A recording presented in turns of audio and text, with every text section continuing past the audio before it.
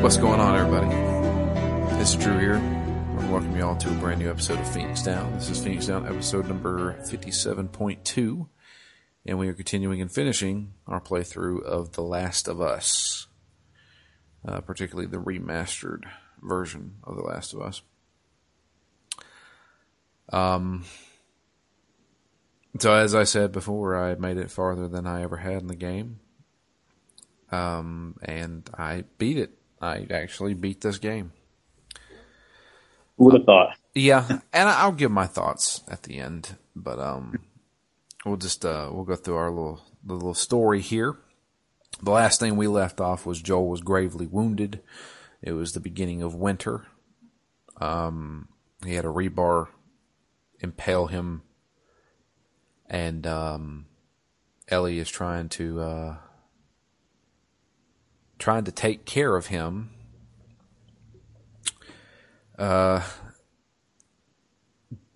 So right here, I think, is where the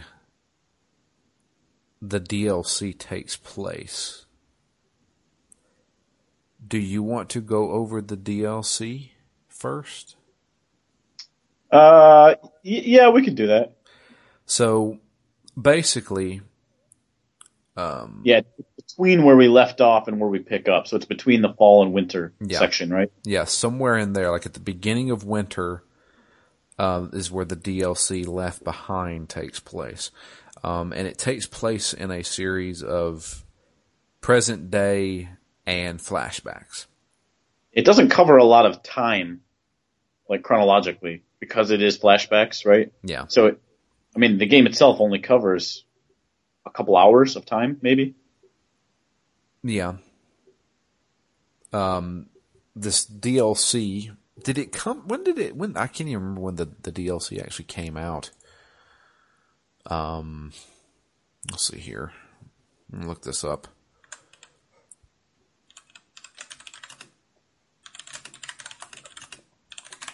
Okay. The Last of Us. The Last of Us Remastered. Additional content. Downloadable content for the game was released following its launch. The game Season Pass includes access to all DLC as well as some additional abilities and the documentary Grounded, Making of The Last of Us. The documentary was released online February of 2014. 2 DLC packs were included with some of the game's special editions and were available upon release. The Sights and Sounds pack included a soundtrack, a dynamic theme for the PlayStation 3 home screen, and 2 avatars. The Survival Pack bonus featured bonus skins for the competitive. The Last of Us Left Behind adds a single-player campaign which serves as a prequel to the main storyline featuring Ellie and her friend Riley, which was released on February 14th of 2014. And it also released as a standalone expansion pack in May. So February 14th. I wasn't sure if it was. I thought I had read that it was released as a standalone. Yeah, it was. So the game came out June 14th of 2013, and this came out in February of 2014. So, almost a year. Yeah. After the game came out. But, it starts off, the DLC starts off with Ellie trying to take care of Joel after he had been wounded. She moves him to somewhere in a mall. And, yeah. That's where the game takes place. That's where everything happens. I'm not sure. So my assumption is this was just on the way. To where the game picks up? Yeah, to where winter starts. So sometime before the game picks back up in winter, this is just something that happened along the way. Right. And so this is like while Joel is just now wounded kind of thing, and she's trying to figure out a way to basically stitch him up. So she has to trek through this mall, hopefully looking for some kind of med kit or something like that can possibly help him. And we're going through a mall. And while she is traversing this mall, she is having flashbacks of remembering a few weeks before the events of The Last of Us. And let's see here. It starts off, you're doing the mall stuff. She's in the mall. It's snowing. You're trying to find things. And then it constantly flashes back to previous time. And the flashbacks are about Ellie as she's in Boston. And she's awoke by her friend Riley, who apparently went off to join the Fireflies. She just up and left, pretty much without telling anybody. Apparently they had an argument. Ellie and her had an argument, and she left and joined the Fireflies. She comes back to basically say goodbye to her. Yeah, one of the many possible interpretations of Left Behind. Yeah. And because she's going to be going off with the Fireflies to another location. And she wanted to kind of have a nice little moment with her. So she takes her... I'll talk about the flashback parts and then I'll cut to the real-time stuff. She takes her down to a mall where they seem to have went around a bunch whenever they were growing up, I guess.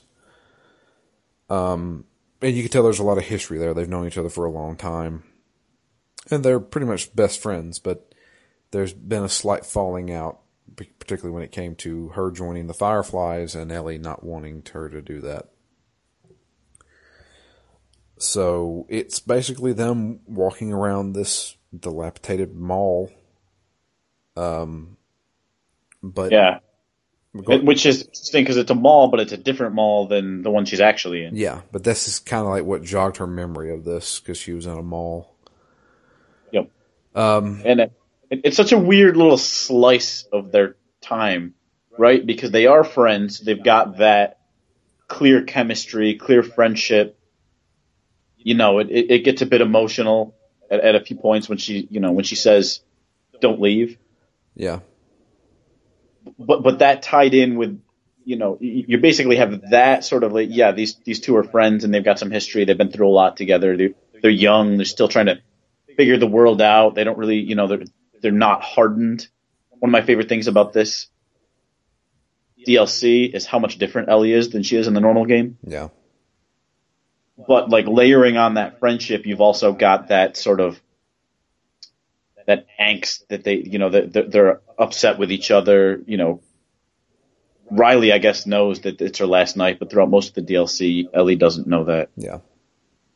But, I don't know. I just, for this short of a slice of their history, of their time together, I do feel like there's a lot of different, I don't want to say complex emotions, but almost competing emotions. Yeah. Which I thought was kind of cool. Because you don't get a lot of that from Ellie. You get, in the normal game, you get, her relationship to Joel. She's aware of her possible comparison to Joel's daughter, Sarah. Mm-hmm.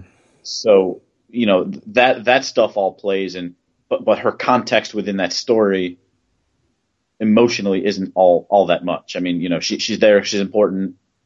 She's the one who can possibly be the savior because of her, her immunity. But aside from that, with her relationship, it's not super complex. So it's nice to see, I think, a bit more fleshing out of her before all that stuff went down in this DLC. And so, basically, like I said, it's about them going through the mall. So they go to different places. They go to a costume shop and they try on different masks.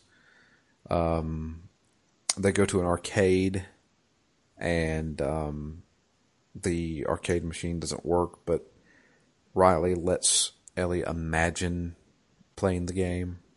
A fighting game. Yeah, that was a really cool moment, I thought. And they find a joke book, and you can constantly read a bunch of jokes. I did exhaust every one of those options too. I did too. Or like when she's looking at the magic 8 ball, and there's a lot of little phrases. Yeah. She's looking at different questions. There's the they throw bricks at a car.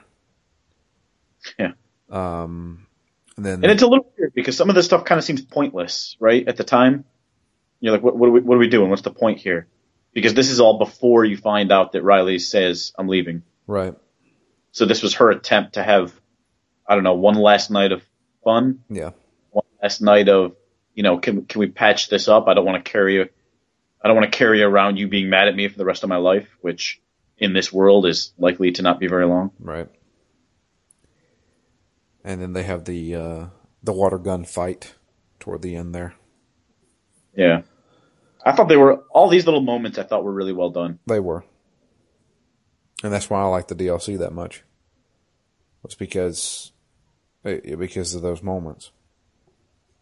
And in between these moments, we're cutting back to Ellie in real time trying to find a med kit for Joel.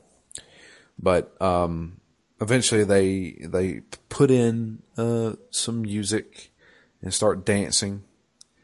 And Ellie has a realization that she doesn't want Riley to go. She just tells her, like, I don't want you to go. And Riley takes off her Firefly pendant, throws it on the ground, and says, okay, I won't go. But Which is really the only thing she wanted the whole time, I think. Yeah, she's like, she specifically said, if anything can change my mind about going to the Fireflies, it's you. And they have a moment where they finally let their emotions take over, and Ellie gives her a nice kiss. They're in love with each other. But unfortunately, that is all torn asunder when they get rushed by a bunch of infected. And they try to escape. And unfortunately, they both get attacked and bitten. Ellie's bit on her arm while Riley's bit on her hand. And they both realize, well, we're fucked. And so they say they have two options. The first option is they take the gun and shoot themselves and make sure they don't turn into them. Or they sit there and they wait it out, as they say. Yep, and try to get every last moment they can together. Yep. And that's what they do. And we don't see the end result of that. I forgot. In the game, did they say did Ellie end up killing her? I don't know. That's the question I kind of want answered. Because obviously that's the bite that she realizes she's immune. Yep. Because and so they decide to wait it out. Does Riley eventually turn? And presumably. Yeah, and then Ellie realizes, why am I not turning yet? What do you do then? Do you kill Riley? I don't think she would have been able to at that point in her life. Yeah. I think she would have just left. And then, but like I said, this is all spliced together. So that final moment of them saying we're going to wait it out and just spend the rest of our life together. That's the final moment. But in between that, like I said, it's constantly going back and forth between the real time and the past. And in the real time, we're going through a pharmacy trying to find a med kit. We're going through different places trying to find something that could possibly help Joel. Luckily, there was a military helicopter which crashed into the mall that she's in. So she figured maybe there's something up there. After some climbing and such, she finally reaches it, and sure enough, there is a Stitcher kit in there, along with a few other things. She then takes it, but before she makes it back to Joel, hunters have showed up looking for her and Joel. But not only hunters, there's also infected there, to which you can use this to your advantage. If you disturb the infected, they run toward the hunters. Yeah, I thought this was another one of the coolest things about the DLC. Yeah. Is they're not all bum rushing you. You know, you can get them to pretty easily fight each other. Yeah. Unfortunately, the very last bit, there's pretty much just bum rushing you. Yeah, right at the end. And I was like, I died like multiple times here. I was like, this is the reason why I don't like this. And, eventually you make it through. And then she makes it to Joel, stitches him up, and that's the end of the DLC. But cut back to the regular game.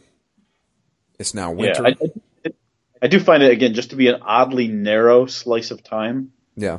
But within that short sort of vignette and flashback, I think they pack a lot of good stuff into it. Yeah. But to me, it's just oddly short. I would have loved to see that be maybe like 1/3. Maybe an hour or two when she first meets Riley, then something else, and then this when she leaves her, to make it just more of like a full experience.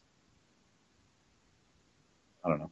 I enjoyed it, but I was definitely left wanting more, and I'm glad I didn't pay $15 for it, despite how good it was. Yeah. But it is relatively short. I forgot how short that actually was. But it was just about 2 hours on the nose for me. Yeah, about around that for me too. So, but cut back to winter, the beginning of winter. We're playing as Ellie still. And she is out in the wilderness trying to hunt for food. Which is nice, because at this point you don't even really know if Joel's alive. Yeah. Because the last thing you saw was him falling off the horse, presumably to die on the side of the road. Yeah. And so Ellie's hunting. She gets a rabbit, but then sees a deer. So we then have to go hunt that deer. We wound it, and it runs off into kind of like a little neighborhood. I should say it's like hardcore snowing. And it runs into a house there. But when we make it to the deer, there are 2 men standing there with the deer.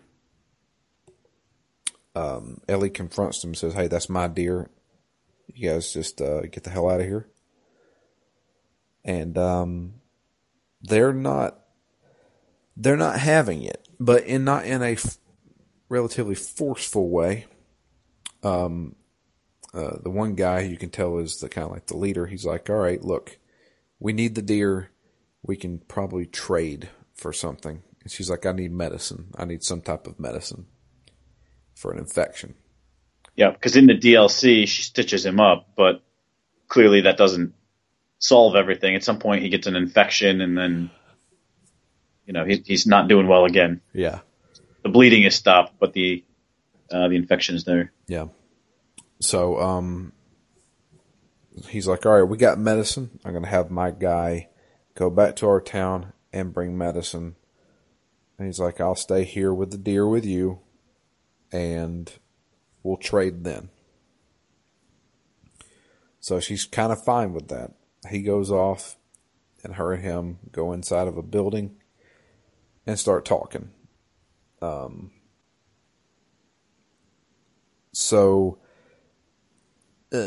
Unfortunately, the infected start showing up. We kind of have to fight our way out with this guy. Which I like some of the firefights in this level. I think as much as any ones in the game. Yeah. There's a couple of small, more arena-based ones. Not a big arena, but there's that one part where you're standing sort of on a slightly raised platform, and there's kind of open windows on your left and your right that they come through, as well as in the front. To me, that's where the combat in this game really excels, is when it's less like a cover based shooter, and more like when you're scrambling around, maybe throwing your little bucket of nails and then pulling out a gun and shooting a couple people, then trying to use an arrow or something. When there's a lot of on the fly reactions to what's happening, I think is where this game is, where the combat is the best. Yeah, at this point, I kind of gotten used to the combat somewhat. This was probably one of the more interesting parts with the combat. I really like the bow and arrow in this game. In fact, I prefer to use it more than any gun whatsoever. It's silent. It is silent, and that's really nice. Now, it's not a guaranteed kill, but a lot of times it is. Yep. But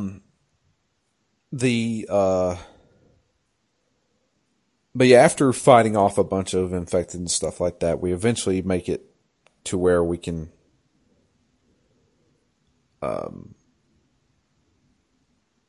God, what is it?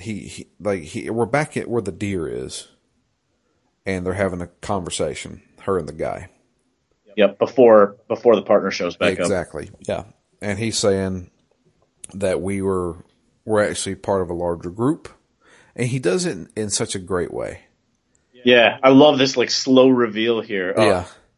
Yeah. Because he's not doing it sinisterly. He's not doing it in a very evil way. Just a conversation. But he's just talking. He's like, yeah, he said, we come from a larger group. We had a lot of guys, but they got killed, by some crazy guy. And he's been walking around with this teenage girl, and we're trying to find them. And come to think of it, you handle yourself pretty well for a teenage girl. Yeah. And which he knows exactly who he's talking to. That's the thing. Yep. But I love how he does. He slowly reveals that, hey, I'm the guy who leads the guys you've been killing this entire time. And Ellie slightly freaks out. She's like, all right, I've got your fucking gun. She took his rifle from him. And, is holding it up holding it on him. The guy shows back up. He gives her the medicine, and she's like, okay, you guys, fuck off, because I got to take this medicine. Jumps on her horse, goes back to Joel, gives Joel the medicine, and of course, they track her. They're now at the place where she's keeping Joel. Luckily, she's got Joel pretty well hidden. So she decides to jump on the horse and ride off, try to distract them, make them chase after her. Which she does. Unfortunately, the horse gets killed. They shoot the horse, she falls off of it, and she's then now on foot trying to run away from these guys. But they catch up to her and take her. When she wakes up, she's in a cell, holding cell of some kind, and the main guy is there again.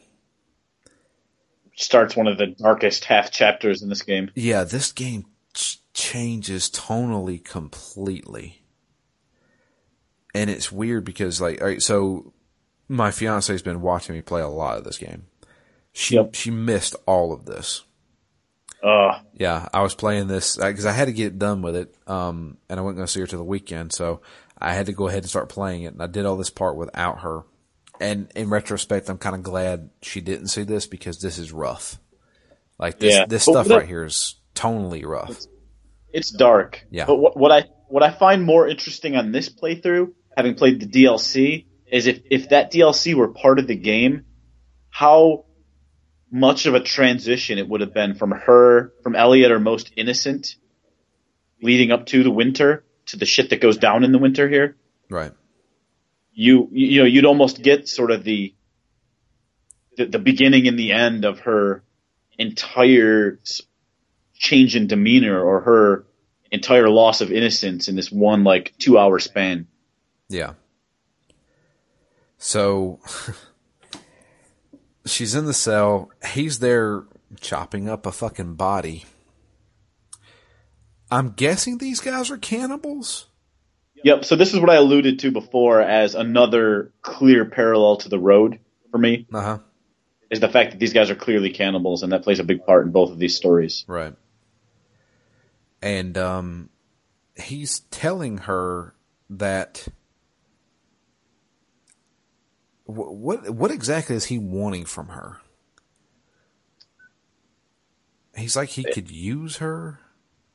Yeah, I think he wants her, A, to join them, and B, to be his childhood bride. Ugh. And I think he's just trying to see if he can sort of get her to come along willingly to start, and if not, try to break her emotionally. Right. And then if not, there's more good writing here. When she's like, "Dude, chop me up into little pieces." Yeah, she says that, and then he's like, God, what was he doing? He put she did something to his she broke his finger. He's wanting to know what her name is because he's trying to break the ice by what's your name? And she won't tell him. But then she breaks his fucking finger because he reaches in. Yeah, to hold her hand to imply what he wants her for. Yeah. And she breaks his finger and she says, you can tell everybody that the girl or the Ellie broke your fucking finger. The name's Ellie. Because he said, I'm trying to convince everybody to let you stay, basically.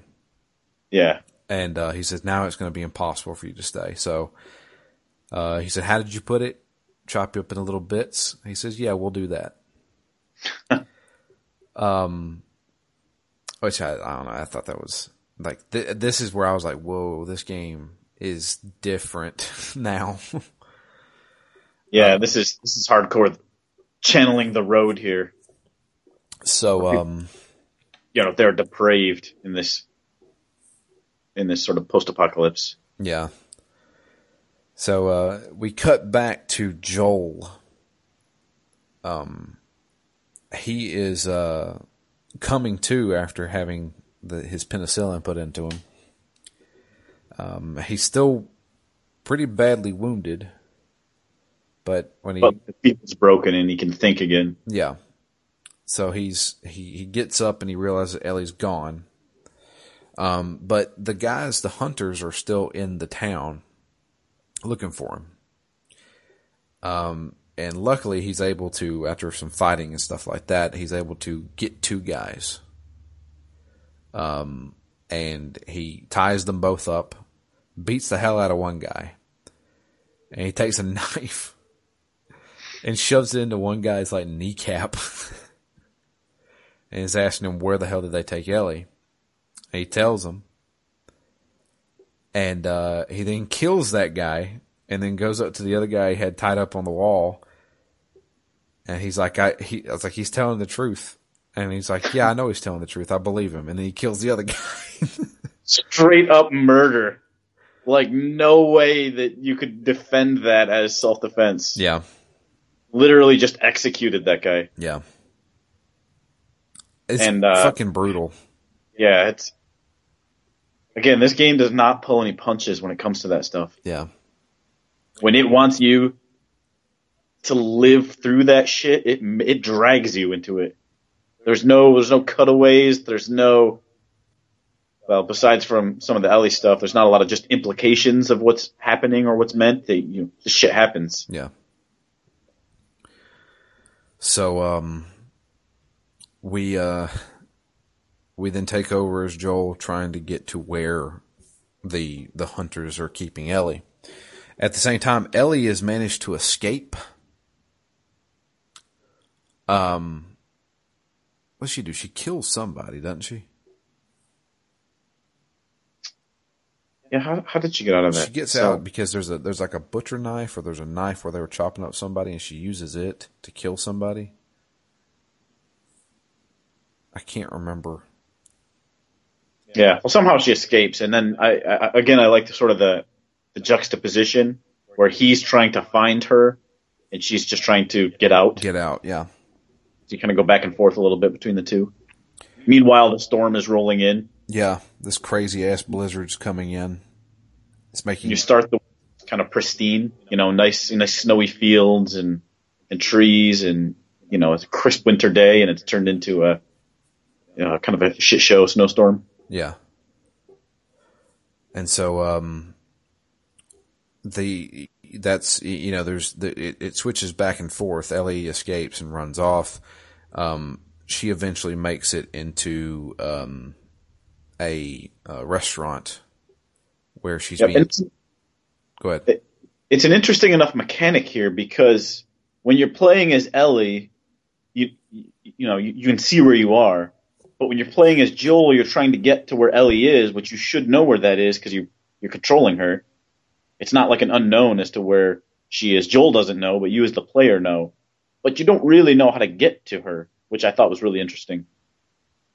You're just kind of funneled forward, kind of hoping you'll know it when you see it, I guess. But you don't really know. She's 4 buildings over, or she's in the next town over. You don't know exactly where she is, which I liked. Trying to figure out how you're going to find her, stumble upon her. Yeah.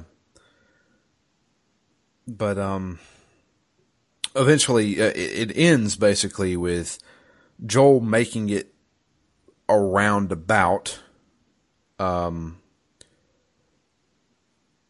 she is.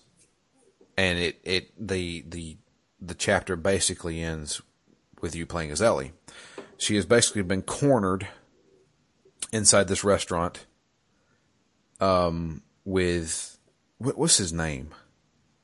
David, I think. David. Yeah. Played by Nolan North. Yeah. Yeah. Which is, of course he is. And he is basically stalking this entire restaurant trying to find her while she's hiding, running away. And he's got a machete. And this is kind of like a boss fight where you have to sneak up behind him and stab him. You have to do this 3 times. And there happens to be broken glass everywhere. Everywhere. And I'm just like, what the hell? I love this fight, though. Just because, again, it sort of changes up the rules a little bit. And you could have been playing this game with no stealth at all. You could have been playing it all stealth. But here's a time where it's like stealth, but almost stealth as a puzzle game, as opposed to just, wide open area where you can stealth kill however many people you feel like it. This is one guy, and you need to work your way up around behind him like 3 different times, which it's one of the only times to me in this game where stealth is legitimately stealth, because you can kind of see him sometimes out of the corner of your eye creeping around, almost like the water gun fight. Yeah. Where you're actually trying to look into the environment and find this person differently than if you don't give a shit and you're just going to run up and blast somebody with a gun. This is very much Ellie's part of the game. Much like in Left Behind, you kind of feel powerless. There is no walk in with your arsenal of 12 weapons and just find him and blast him in the face. This is very much her needing to do what she needs to do, which, you control Ellie a few times, but this is the time I felt most like you were playing as Ellie. Right. I did like this moment. It was most certainly very, very tense, which is kind of like a running thing in this game. If there's one thing it's trying to do, it's that. Yeah. So after hitting him 3 times, he actually gets her. She's laying on the ground, and she's trying to reach for that machete. Luckily, she's able to withstand him. She takes the machete, and they don't show this part, but it's most certainly implied. Yeah, because he doesn't just get her, get up to her. Yeah. He's about to essentially violate her, and she loses it. Well, yeah, she she hacks on that guy's head for probably 6-7 times. And as she's doing this, Joel comes in to the restaurant and sees it. Which has been burning down around them while this whole fight's going on. And which to get to that point before, I also love that how you don't know where you're going as Joel, except that you know you're in a burning restaurant with Ellie, and then you finally see that with Joel. So I like that, tying those parts together. But then just, again, another one of these moments in this game when Joel comes up and pulls the machete out of her hand and sort of consoles her and pulls her away from the carnage on the floor. Yeah. She can barely handle it. She can barely handle what's happening, both what was going to be done to her and what she did to him. And when he grabs her, it's almost like she's in like a trance. She doesn't even know that Joel's there holding her. Yep. And I was just like, damn, it's fucking brutal, man. Yeah. And again, that's the part that I think juxtaposes most with her innocence in the Left Behind DLC. And so if that DLC had happened when in the game, if it was a part of the game and not something you play after the game, I think it would have even added to this scene more, because you would have just seen her at her youngest, at her weakest before this. Yeah. So then it immediately cuts to spring. Yeah, these season transitions are intense. Yeah. Pretty much all of them. It's always a nice cut, and, because they shock you and then cut right away. Yeah, and you're kind of left a lot of the emotionally dealing with what happened at the end of the last season is kind of left in that gap.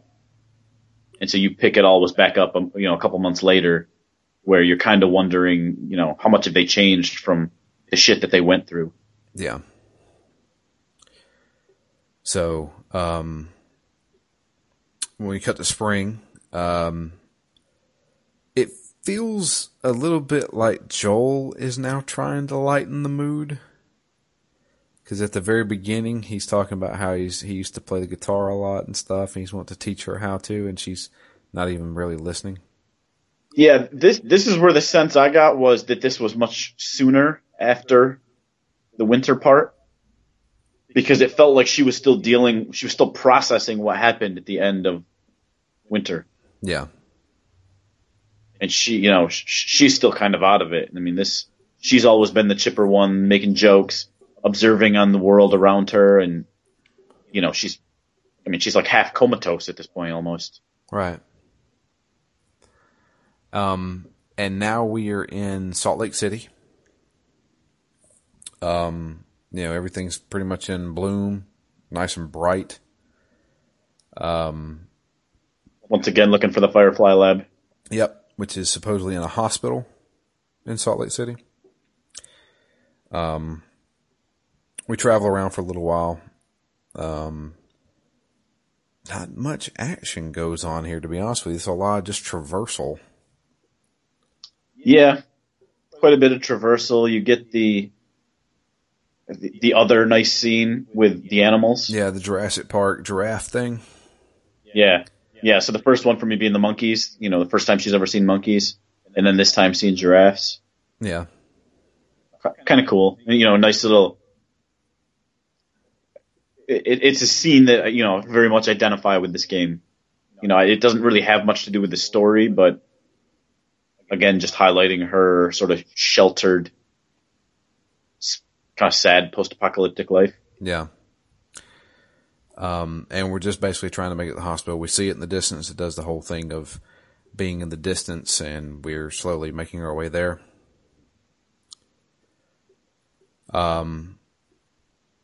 Yeah, and we eventually make it there. And I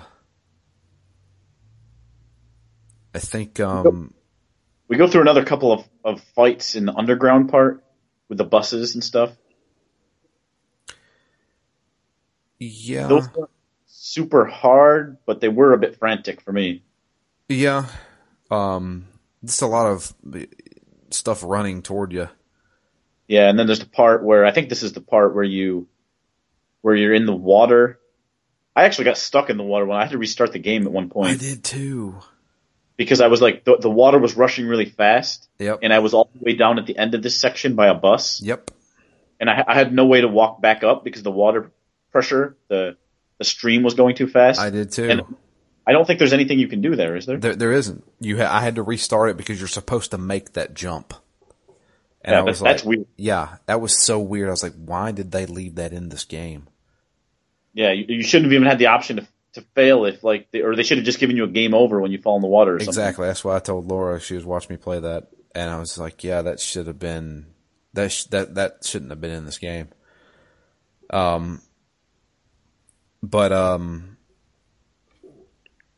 Yeah. So what ends up happening is we fall into the water. We have to chase after Ellie. We grab a hold of her, but she has obviously breathed in some water, and we're trying to do CPR on her, and the Fireflies find us, and Joel's sitting there trying to do CPR, kind of ignoring them, and they hit him in the head, knock him out. When we come to, we run into, was it Marlene? Is that her name? Yep. Yeah. She's there. She's surprised we even made it, but we did. She tells Joel that she's being prepped for surgery because they're going to try and extract the samples of the fungal infection. I don't know exactly. Yeah, I think they're trying to get out some of the cordyceps fungus. Yeah. It doesn't sound that unreasonable at first. The issue there is that those all reside in the brain of the host,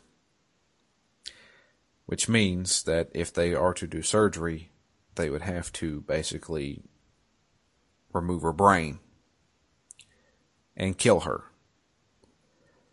And Joel's not going to have any of that. He's like, no, fuck that. I'm not doing that. And but they're like, well, you don't have a fucking choice in the matter. Yeah, because I'm going to have a guy escort you out, and you be on your fucking merry way. And Joel, yeah, that part where I was like, no way.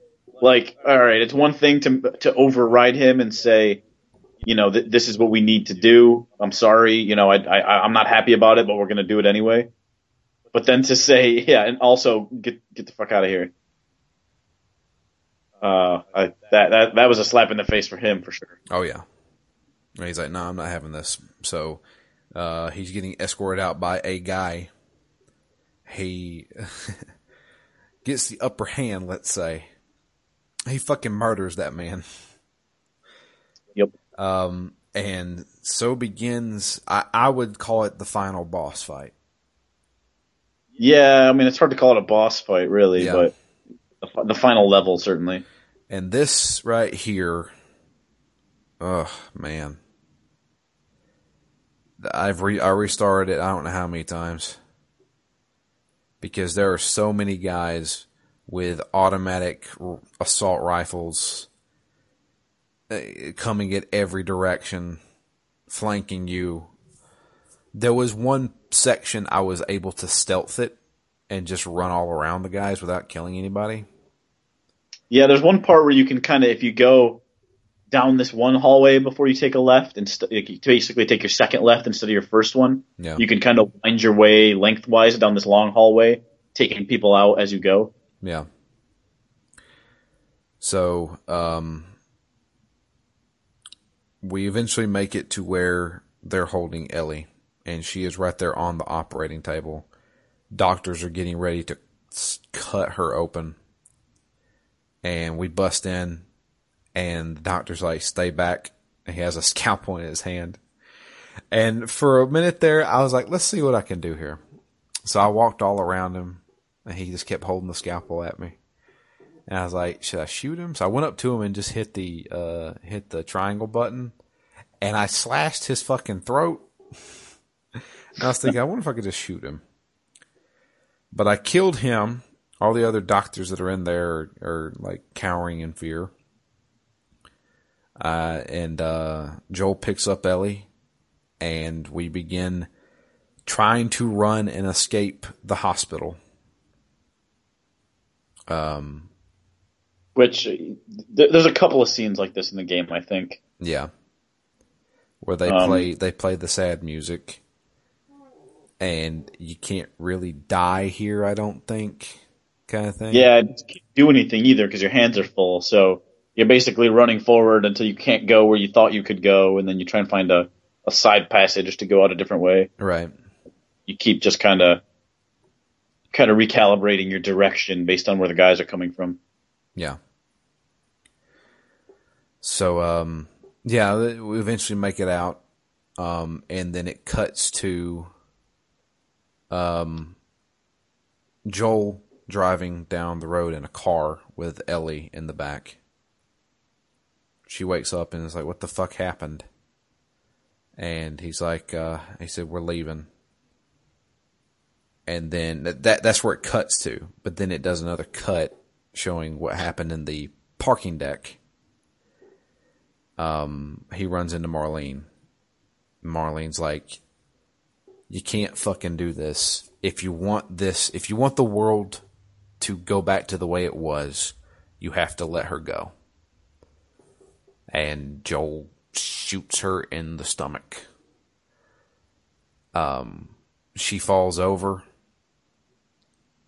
and is pleading for her life, as well as hoping that he would let Ellie go. And he shoots her in the fucking head. And then as she's falling on the floor. Yeah. And then it cuts back to them in the car. He's talking to Ellie, and he's like, "Well, there's actually a lot more out there like you that are immune." And they realize that they can't come up with a cure. Yep. So no reason to go back. So there's no real reason to go back. It cuts to some time later.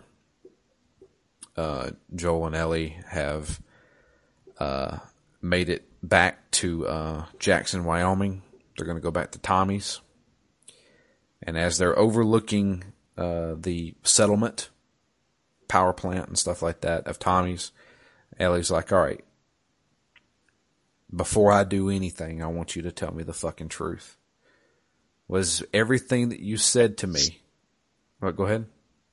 "Swear to me," yeah, she says. "Swear to me that everything that you told me back at the hospital is the truth." And then it cuts to Joel, and he says, "I swear." And that's the end of the game. I'll be honest with you. I feel like that's a weak ending.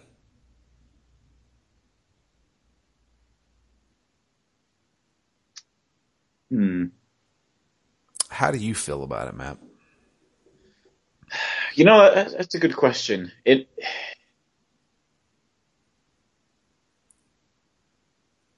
I was okay with it, which is interesting because looking back on it now, I think it's a better ending knowing that there's a sequel. Yeah. Right? Because the world still is going to suck, and at some point that's if you're invested in these characters and you think it would even be worth having a sequel, this would be a pretty big rift between them, the things that he did. And of course he's going to think he did the right thing. And of course, if and when she finds out that he lied, she will not think that he did the right thing. So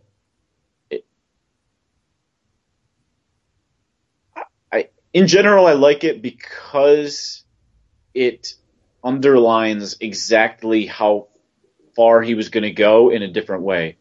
I mean, basically ever since the winter when he murdered those guys, I mean, clearly he's not respecting the sanctity of life anymore. Right. Not that he ever has, but you don't think at the beginning of this game that he's going to straight up murder people. he will do it if he needs to, or if they've stolen from him, or whatever. But he's a weathered, grizzled, not a good guy. But you still don't get the sense that he's a straight up murderer until the last few hours of this game, because of his desire to keep her safe, which again goes back to his daughter. So I do love the fact that even with all of that, the things that he did and the things that he sacrificed and the people that died along the way, he wants to protect her so much that he would lie to her in that instant. I think it is powerful in underlining, yeah, he killed a bunch of people that he deemed bad guys, but he also lied straight up to her face. Yeah. And do we think that he would see that as a bigger deal? I think he would. You might say, well, who cares that he lied? He's killed a lot of people. But the fact that it was to her, so blatant, to her face, that's a bigger deal than all the people he murdered, I think. So I don't mind it as an end, because you also know at least what the game implies is going to happen next. So you don't need to see anything else. Like, they've already talked about wanting to live with Tommy, and it would be safer there. They'd be out of the way. They could have a life there. So the fact that they're back there, I mean, it's essentially written off sort of as a happily ever after, although to leave it on a lie like that means that that's not a given. So I like it as you can read into that ending how you want to. You could say, yep, they made it. She's never going to go back, and they're going to live with Tommy happily ever after. Yeah. Or you can think, look, despite all of what they sacrificed and went through, it didn't matter. They're not going to be happy. There's no way they can be happy living in this world where, the one person that cares about you more than anyone would lie to your face and murder all these people. So, I don't think there's anything more I needed out of that ending.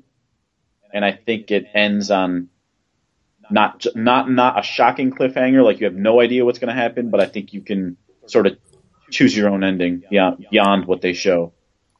Yeah, I don't know.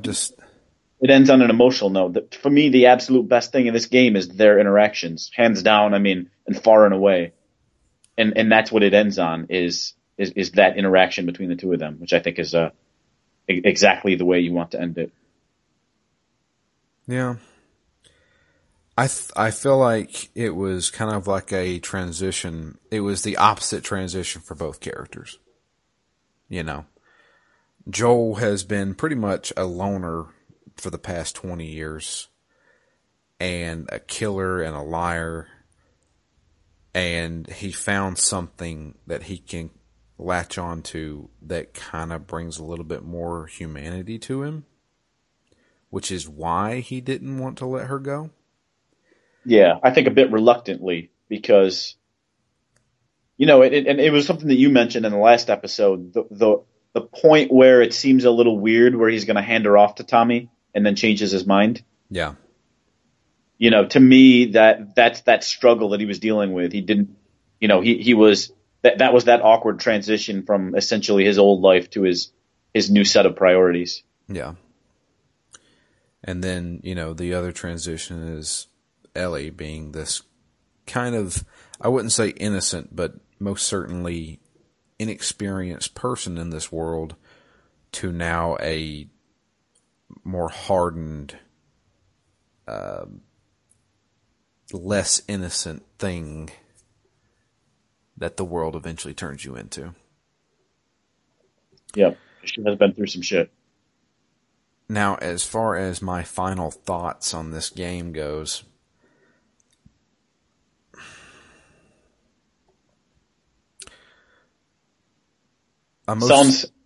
that sigh to me means about the same as before. No. I like the story, I like the characters, I don't like the combat. Yeah, I mean, yeah, that's essentially how I feel.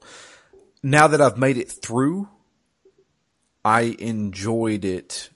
I enjoyed it a lot more than I did the first time I played it, obviously, because I completely stopped playing it.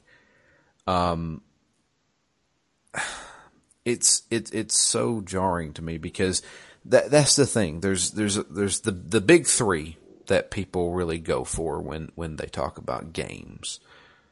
They talk about, gameplay, visuals, and obviously story.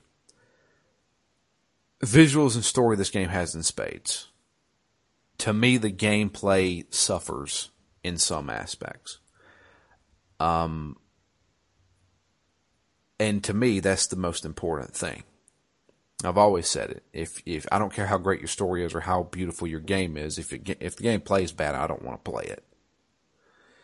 And while this game most certainly isn't the worst game I've ever played, there were so many instances of me playing this game where I was just like, fuck this. Like, the aiming felt off constantly to me. There was sometimes where the AI was kind of cheap. Or I would shoot a guy and he would stumble for so fucking long and then immediately be able to juke me out whenever I'm trying to shoot him again. Stuff like that. I don't know. Like, there was just something about the gameplay that just felt off to me. But seeing this story play out, seeing the characters, it's a great game. As far as storytelling goes. And I think a lot of that does eventually weigh out some of the bad gameplay mechanics. I definitely have always respected Naughty Dog for their games. And I definitely respect this game. Because it's a fantastic game wrapped around a mediocre gameplay to me.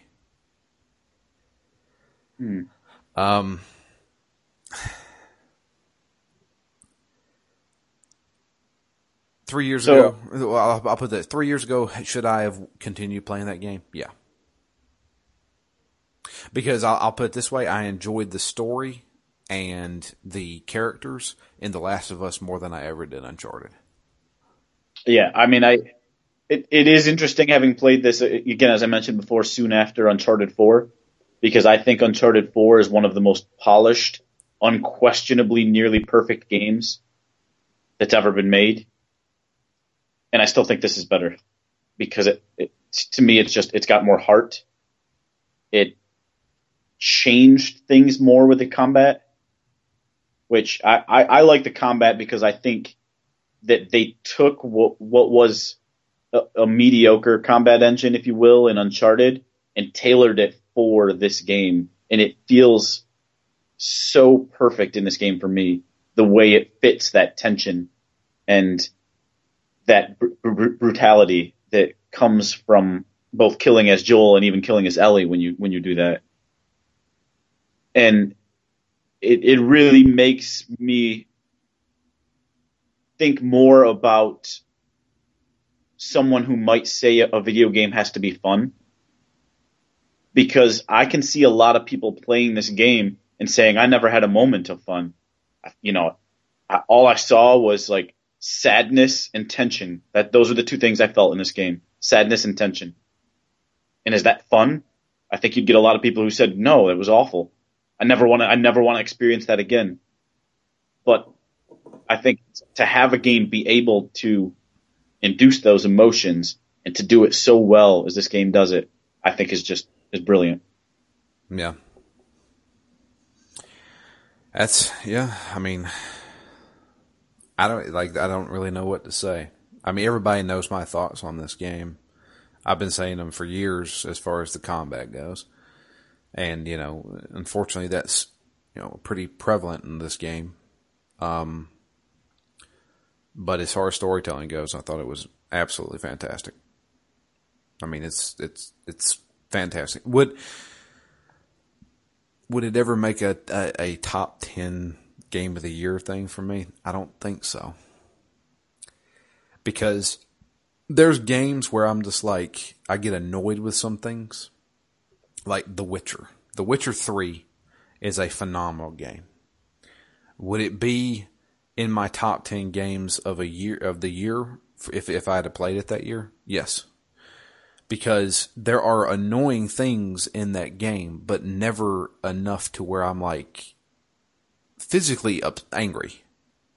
Like there was times while I was playing The Last of Us where I was like, I just physically, I yelled out, "Fuck this!" You know, I was like, "Fuck this! This is fucking annoying. This isn't fun to me." While like, yeah, Geralt controls a little weird, and sometimes when you're trying to pick up something, he accidentally, you know, turns a fucking candle on or some bullshit like that.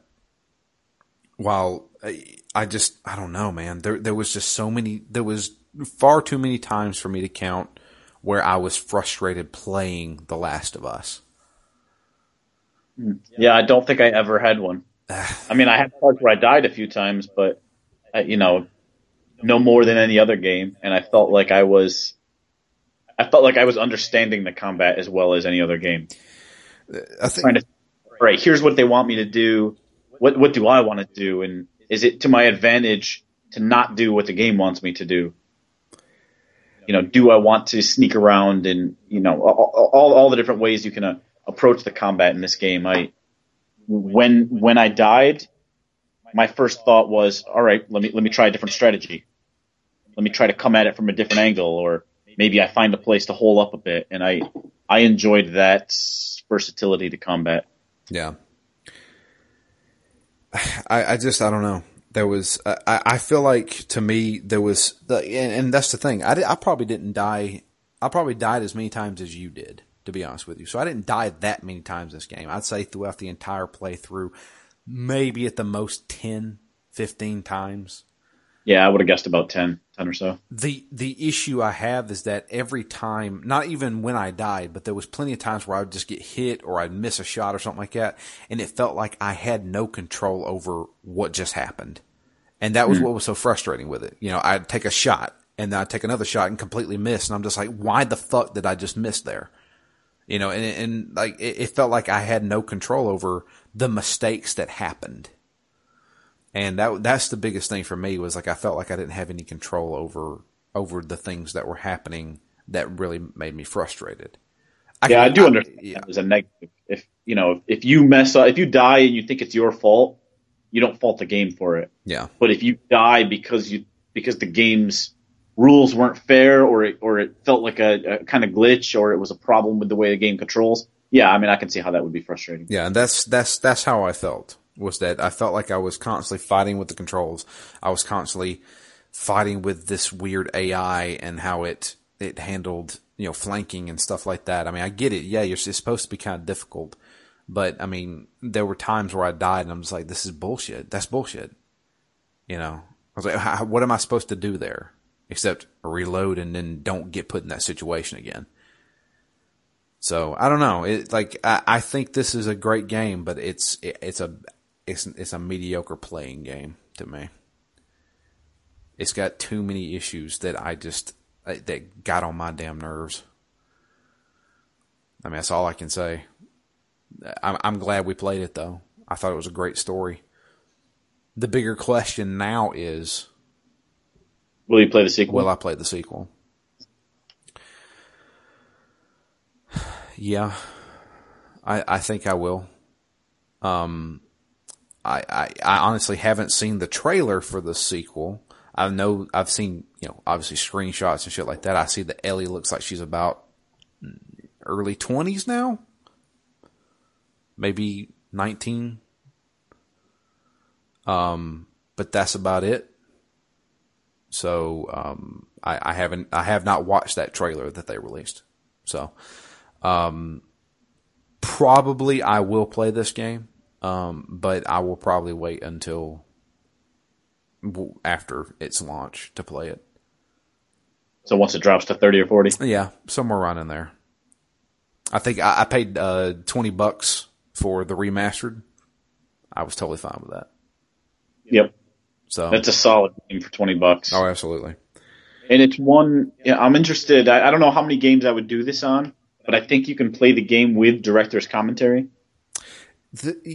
Yeah. Or is it a separate thing? I don't know. I thought I read that it was more like a movie where you watch the normal movie, but with these extra comments, but in game form. And if that's the case, there's not too many games I would care to do that with necessarily. But I think this is one of them. Yeah. Because I would like to see how and why they did different things and have them point bits out to me. So I think it's a great little package, especially with the DLC. Like, again, hadn't been able to play that before, so it was nice to play the Left Behind DLC. Did you ever play in the multiplayer? No. I'm trying to think. I don't even think I did when the game first came out. Yeah. I have zero desire to play the multiplayer in this game. Yeah, I mean, this game is an emotional single player experience. If there's any game I don't need multiplayer in, it's this one. Yeah. And I say that even while I kind of like the Uncharted multiplayer as a not necessarily tactical or sharp. It's just kind of lighthearted fun as far as multiplayer goes. Right. But again, that's Uncharted. It's its own different thing. This game, I don't really need it. Yeah. Any type of multiplayer. Unless it was maybe another game I never played multiplayer on. One of the early Splinter Cell games where it was more like 2-on-2. Okay. They could have maybe done something that was interesting involving a bit more stealth than your typical shooter. But if it's just a standard multiplayer, I don't have any desire to do it. Apparently it's factions, Fireflies versus Hunters or something like that. I don't know what the difference is. I don't really know anything, but if it's a mode that is primarily just the combat in this game, I am not going to touch that. Yeah. So no, not for me. But yeah, that's The Last of Us. I'm glad I played through it. So good on you guys for voting for it. I'm happy I was able to finally experience the story in it. What other game do you hate that people can get riled up and try to force you to play? Well, somebody actually suggested today on Twitter that when StarCraft goes free to play, oh yeah, we should play through the story mode of it. Mm. And while I'm not going to say I hate StarCraft because I've never played StarCraft, I really dislike real-time strategy games. In the competitive sense, or in the way they handle stories, or both? Because anything. I just go ahead. I was just going to say, as far as stories go, I think Warcraft 3 handled it amazingly. That's one of my single favorite RTS story game is Warcraft 3. See, that's the thing is like when I was a kid, like I played the shit out of Orcs and Humans, the first Warcraft game, and what was the second one? Tides of something. Tides of War, I think was what it's called. Sounds right. But I played the crap out of those games, and I also played a lot of Command and Conquer Red Alert. But that was like when I was really young.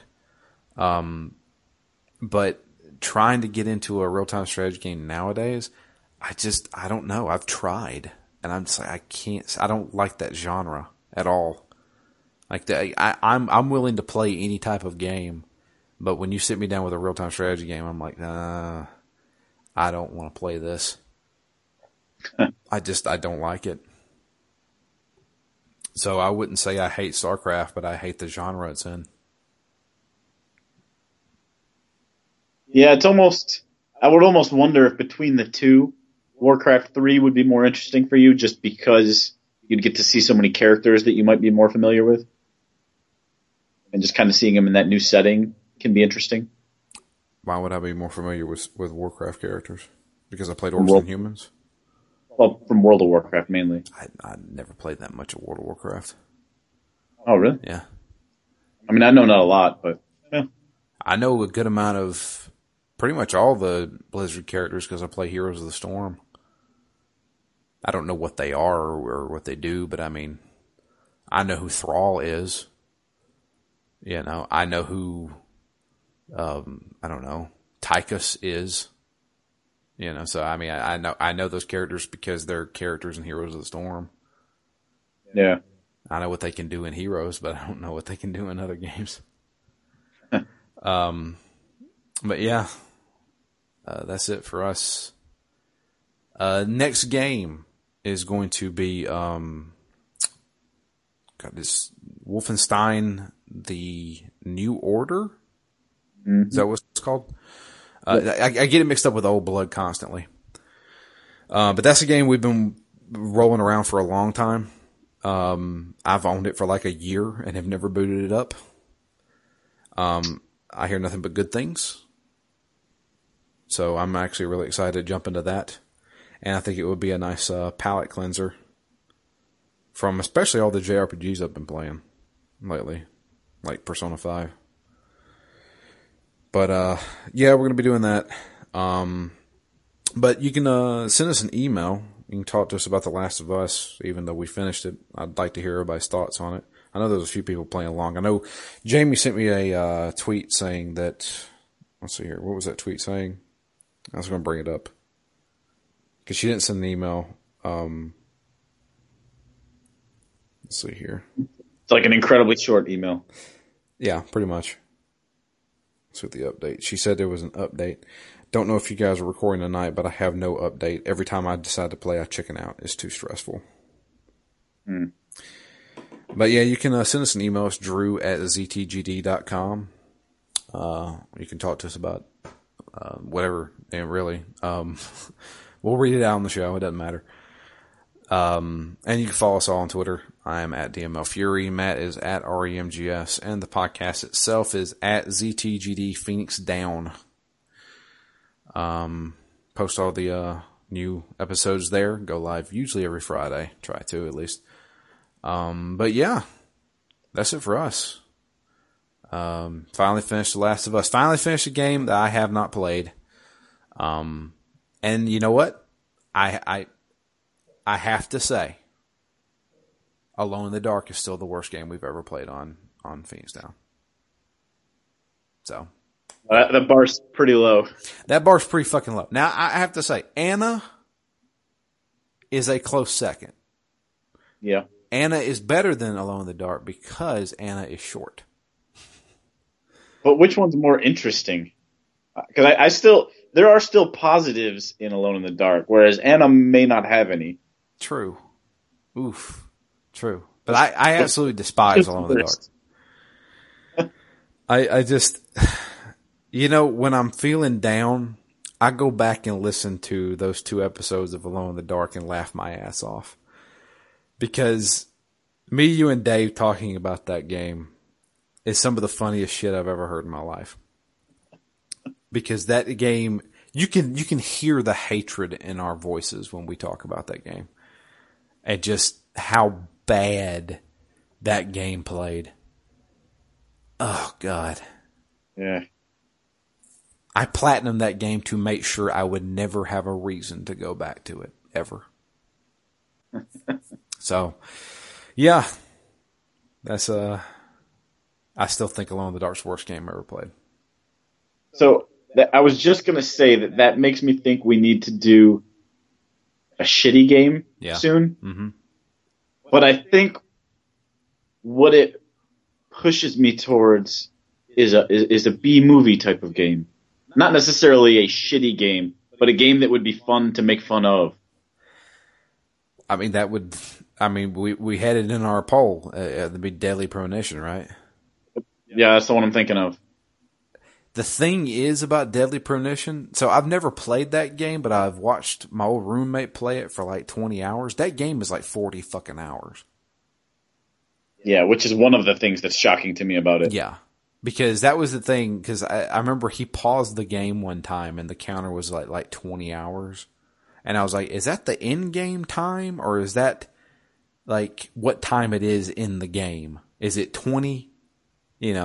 Or is that you've been playing for 20 hours? He's like, I think it's 20. I've been playing for 20 hours. I was like, how the fuck long is this game? Yeah. That game's long as shit. I mean, we can always do it. We got it for free on PlayStation Plus. I don't think there's that many games that can fill that need. I mean, maybe most people don't have that need, but I really like B movies, I really like MST3K and Rift Tracks. I love the fact that somebody could put their heart and soul into something and have it be so shitty. And, you know, and I get that vibe from this. You know, that's one of the most appealing things about it to me is that it's like a B movie. It is, but at the same time, people fucking adore that game. And I don't know why. And that's another reason I want to play it, which is a little different than Until Dawn, which is, intentionally campy, but maybe not as bad. That game's good, though. Right. And so it has some of those B-movie tropes without being as easy to laugh at. I really want a game where we can have that alone in the dark level of confusion or maybe hatred. I hope not hatred, but maybe. You know, I don't know. I'm sure it's not a polished game. So, all right, that's the thing. There's, just like with movies, there is good bad, and then there's just fucking plain bad. Yep. And, I mean, I can name off a bunch of horrible fucking games. Like, Ride to Hell Retribution is one of the worst games that's ever been scored on Metacritic, I believe. Mm. And I hear that that's just a really bad game. Yeah, see, the problem, I think, with games is I think it's harder to walk that line because with a movie, your investment is very small. All you have to do is sit there for an hour and a half, and if it sucks, and it's over.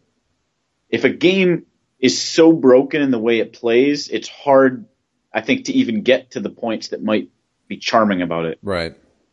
You know, and Alone in the Dark is almost as close as I think we've ever gotten because it is broken. It does suck. But it's also got some good ideas. It's got some interesting concepts and some real shitty voice acting that really nails that B-movie vibe. Yeah, that shitty voice acting mixed with... Yeah, it's just the fuck you Stones. Yeah, Edward Carnby, man.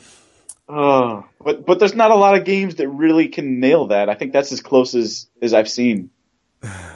What else was there? There was the perpetual wind that was constantly going, even inside. Yeah. That always blew like his fucking jacket and shit. Oh, man. That game. And for a time there, I said that's one of the most innovative games I've ever played. I was a champion of that game for such a long time. Well, Deadly Premonition may very well be a game we do this year. So, I'll keep that in mind.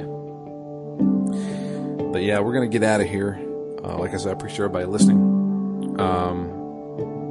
But yeah, we'll be back next week at the beginning parts of Wolfenstein: The New Order.